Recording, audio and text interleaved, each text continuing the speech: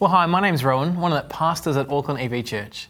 We're a church that's excited about Jesus because we really think that knowing our place in history is about knowing our place in His story, Jesus' story. Jesus' story is not just another one of those tales you can take or leave. We're convinced that the claim of the Bible, the claim of human history, is that Jesus is God, that He made you and me, and life lived to its full is only found in Him. Life beyond death, life that lasts forever. Now, when it comes to Christmas, I'm actually about as skeptical as you can get.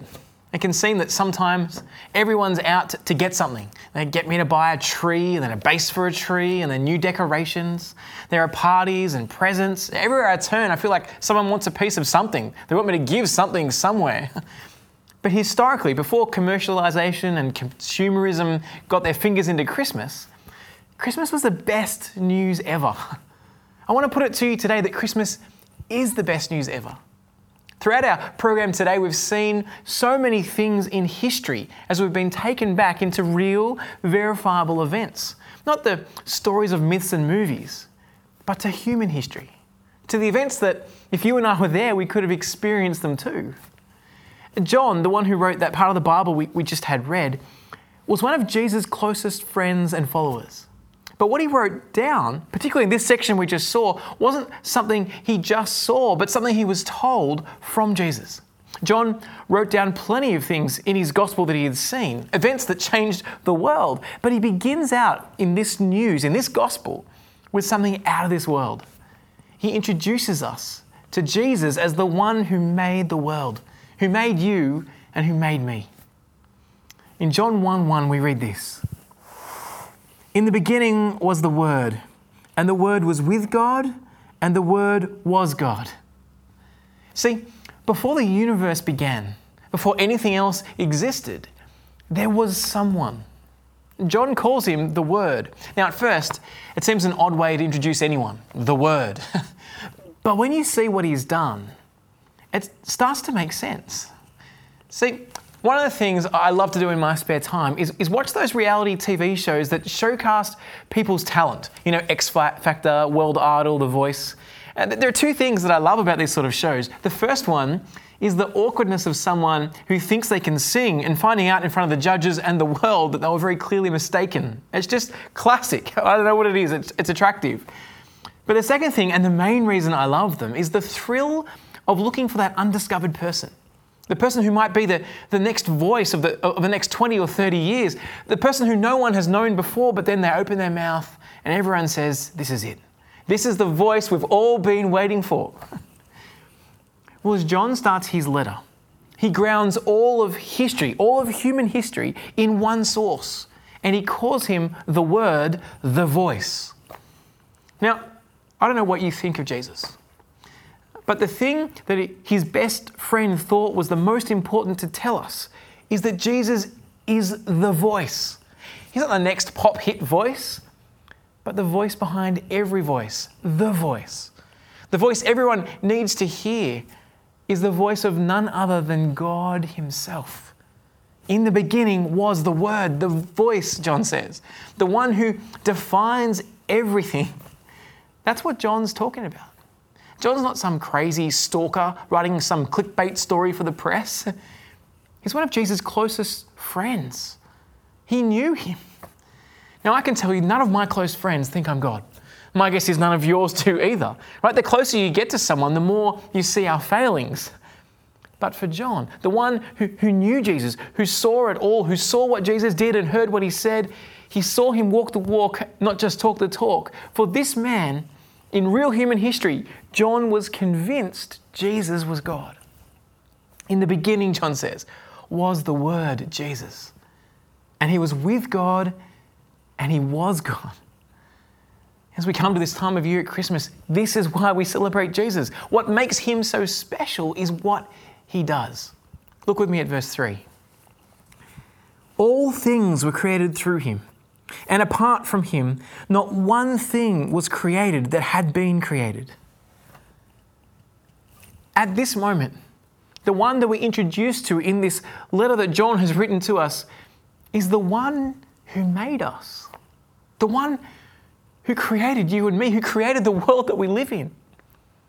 Like estranged children meeting their parents for the first time, in these words we meet our Maker. Right? That's why Jesus' story is actually your story. That's why it's so important to see this story of human history about Jesus, because our place is key in it. John's claim is that Jesus is the author of life, that everything that exists, everything was created by him. Now, our modern minds, they go to, well, how did he do it? Over 13.2 billion years, or was it 6 days? I wonder what the answer to that question is. But that's not the question John thinks is important for you and I to know. What he thinks is important, knowing Jesus, seeing what he'd seen, wanting to record for all of human history, irrespective of how he did it, is that Jesus is the one who did it. He created everything. Christmas is the time we celebrate the Creator coming to earth, walking amongst us. John goes on to tell us in verse 4, in him was life, and that life was the light of men. Right? This word, this voice, this one who is from the beginning is the author of life. Life is found only in him. We chase so many other things in our lives, don't we? Comfort, security, all sorts of things all over the place to give us fulfillment and satisfaction, and often we come up short, often we're frustrated. John is telling us there is no other source, no other cause, no other foundation of life than Jesus. Let me put it another way. Without Jesus, there is nothing. He's not an optional extra to life, the kind of thing you need like a crutch to get by on. He's the cause of life and the reason for it. He made you, he made me, he made everything. Listen to the way Genesis 1 records what God did. Genesis 1:2 says these words, now the earth was formless and empty. Darkness covered the surface of the watery depths, and the Spirit of God was hovering over the surface of the waters. Then God said, let there be light. And there was light. God saw that the light was good, and God separated the light from the darkness. At the very beginning, the world was dark. Darkness is defined as the absence of light. And without this word that John introduces us to, this one who is called the light, without his word, all of us would be in the dark. Actually, darkness is all there would be without God. There would be nothing. As we celebrate Christmas today, it's worth remembering that we're celebrating life, not just the new birth of an influential baby, nor the birth of influential ideas. We're celebrating the Word who brought life. We're celebrating Jesus, the God who made us. And we're celebrating Him because of what John tells us next. It blows me away. You ready? We celebrate Jesus because of what it says in verse 14. The Word became flesh and dwelt among us. We observe the glory of the one and only Son from the Father, full of grace and truth. The Word became flesh. God stepped into our world. Sound like Islam or Hinduism or Buddhism or atheism? Christianity, it's not an ism. It's not a philosophy or some sort of moral compass to tell me what to do in life. It's not a 10-step way to be better or to have a more fulfilled life. Christianity is actually about an event that happened in history. It's about real history. It rises or falls on the claim that 2,000 years ago, a man named Jesus stepped onto the world stage and changed history forever. It wasn't merely man, but those who knew him, those who saw him, they were willing to die for this testimony. They were convinced that God had met them in the person of Jesus. Let me read to you from Josephus, a Roman historian from the first century, who was not a Christian and not a friend of Christians. He says this, at this time there was a wise man who was called Jesus. His conduct was good and he was known to be virtuous, and many people from among the Jews and other nations became his disciples. Pilate condemned him to be crucified and to die, and those who'd become his disciples did not abandon his discipleship. They reported that he had appeared to them 3 days after his crucifixion and that he was alive. Accordingly, he was perhaps the Messiah or the promised king, concerning whom the prophets have recounted wonders.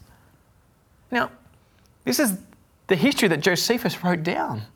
That Jesus was a real guy who really lived, who really died, and that people followed as God's promised king. They were convinced he was God in the flesh. At Christmas, this is what we celebrate. God become flesh. The Word became flesh and took up residence among us. The word used here is actually tabernacled, which is weird. To the non-Jew, it doesn't mean much. What is tabernacled? It just means tented, the word that became flesh and tented amongst us. What is that talking about? Well, for the Jew, the first century hearer, everyone knew about the word tabernacle. That was the tent that God had the Israelites put together, and it was the place that God dwelt with his people. God was there amongst the midst of his people in this tent. And John wants us to see that Jesus, he's not just popping into the world for a visit to check on his creation and see how it's kind of gone, like a builder does at the end of their building inspection. Just looks around, yeah, I did a pretty good job. No, that what is happening here is that God, the creator and sustainer of all things, has become man. Imagine seeing God. Like, what would you do if you actually saw God? The day Jesus came to town was the day that God turned up.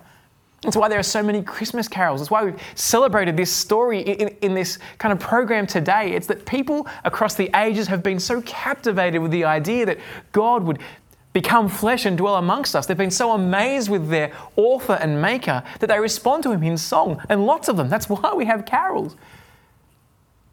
But so what? What's the significance of God coming to town? What's it got to do with you and me? Well, verse 12 in John 1 tells us.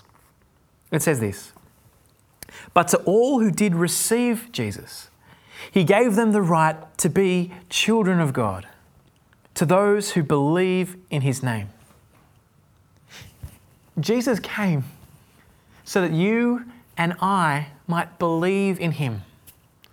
Now, belief is just such a loaded term.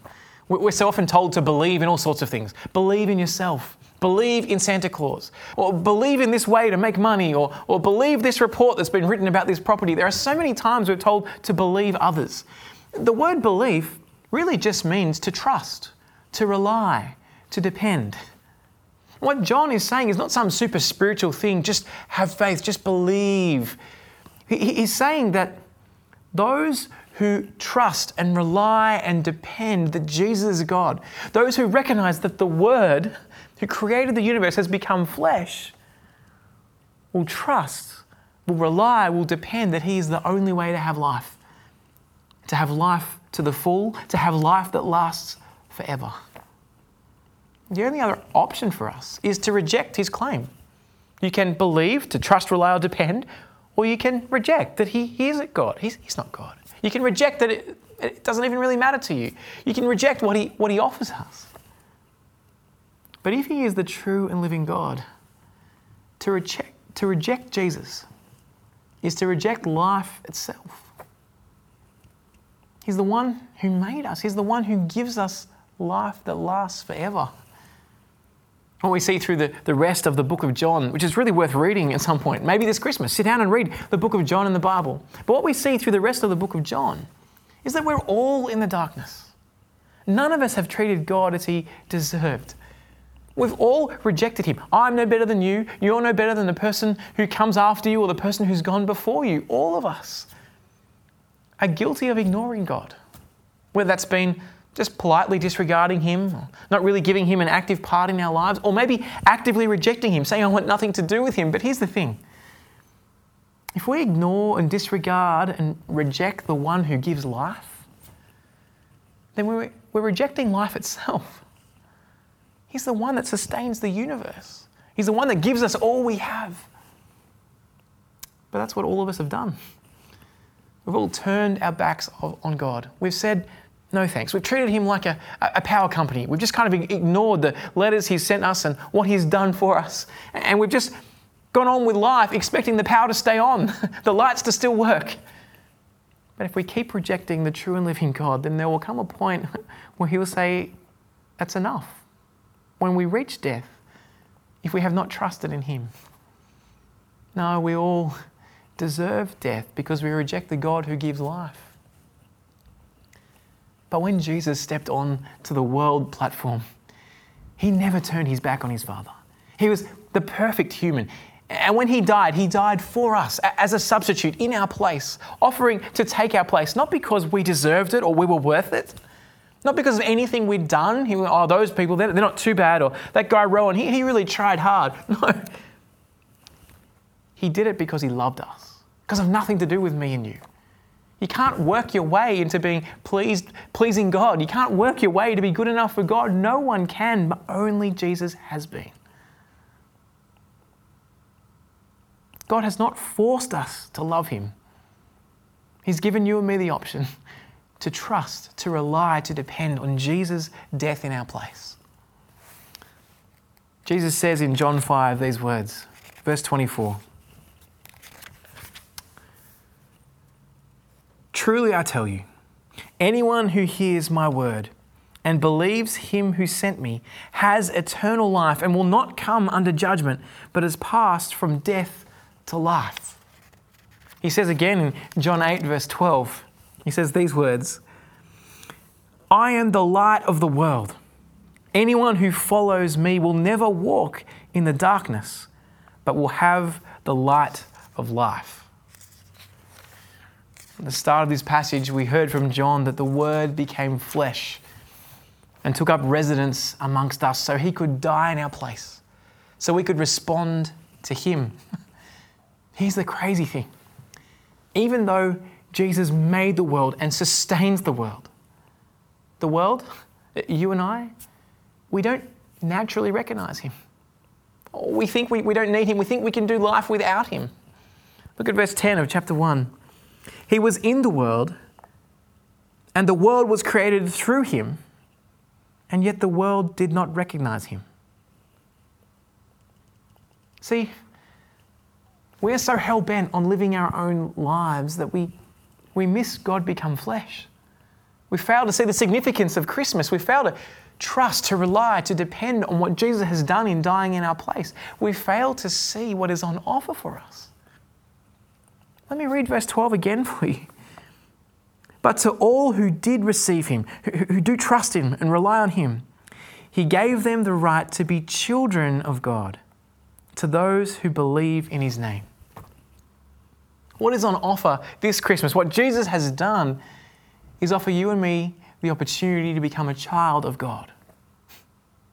A few years ago, I heard of the Governor General of Australia had a big party and invited 30 homeless children from a children's home into his family home for Christmas. Right, they were given the full Christmas dinner and presents and kind of treated as part of the family. They pulled out all the stops for these kids. I heard an interview on TV with one of the boys. This kid was over the moon. His face was beaming, like the house was so big. He's talking about the amazing food that they had and the pool, how great it was. He says to the TV interviewer, the Governor General even lent me his togs so I could swim in his pool. And then the interviewer, it's kind of a throwaway line, made this comment to the boy. He said, could you wish for anything more? And quick as a flash, the kid said, yeah, I wish you'd adopt me. See, adoption means all the things that were offered would be this kid's, would be his for all time. And here, what John is saying Jesus offers is that by trusting in him, you become like Jesus as a child of God. You become one of God's own children and inherit the reality of what he has of life that goes on forever. You become part of his family. If you trust Jesus, if you recognize who he is and what he's done, then you've gone from being enemies, dead, hostile to God, rejecting him and not able to please him and deserving of his right anger, to calling him Dad and inheriting everything that is his. Now, it's one thing for a guilty person to be acquitted, but it's another for a guilty person to be adopted into God's family. If you don't know Jesus, none of that is yours. He's your creator. He will be your judge, but he isn't your dad. This Christmas, it'd be a tragic mistake to see who Jesus really is, to hear the news of what John says, to look at history and his story and see your place in it and then walk away. To think you got a better view of life, a better way to live life than listening to the author of life. I want you to imagine for a moment You're in your high school English class. Now maybe that's a horrific memory for you. I certainly have some horrific memories of high school English. But you're there with a bunch of people sitting around a table commenting on the meaning of a poem you've just read together. The teacher then turns and asks everyone, so what does this poem mean? Now my experience of English is that no matter how weird or wild your opinion is on what the poem's talking about, as long as it was cognate, the teacher will say, well, thanks for sharing your opinion. Because, everybody's opinion is of equal authority. But what would happen if at the very moment you were explaining what the poem meant, the author of the poem walked in, opened up the poem and said, my name is so-and-so, I wrote this. This is what it means. I'll tell you what had happened. And it'd be the end of the discussion about what the poem actually meant, because the author is the authority on their work. I don't know if you've ever noticed this, but the word authority has as its root the word author, right? The author is the one who speaks with authority. And when the author speaks, nobody has anything else to say. You can't say, no, you didn't mean that when you wrote it. The choice we all have to make this Christmas is this. Who are you going to let define your life? Who are you going to let determine how you live and what is good? Are you going to be one of the people who says, look, I'm the only one who's got the right to tell me what to do with my life? Or are you going to recognise that there is an author of life, that at great cost has stepped into our world and died in our place and said, come follow me, come trust me? The thing that we miss is that none of us are the authors of our own lives. We didn't make ourselves.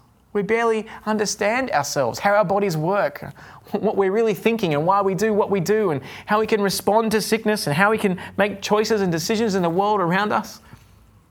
When it comes to life, we're like school kids, sitting around a table, commenting on someone else's work. But Christmas, at its core, it's the time that we celebrate the author of life walking into the room. Jesus is the only one with authority to show us what life is about. He was there in the beginning and everything was made through him and for him. Now the choice we have to make is this. Will you recognise your place in his story? Jesus is the author of life, of your life. He's the key to life that does not end. The past 2 years have been horrific for pretty much everyone on the face of the planet. The fear of death, the threat of sickness, financial ruin, distrust of authorities, division of people. We're living in a nation that feels the most divided I've certainly ever experienced in the 40 years of my life that I've ever seen. One of the most repeated phrases I've heard this year is, it is what it is. Have you heard that? It is what it is. There's nothing we can do about it. We just have to move forward and hope for the best. There's a sense where that's right. It is what it is. But I want to put it to you today. The season that we're in allows us a moment's reflection on what we're actually in control of. And it's not much, is it?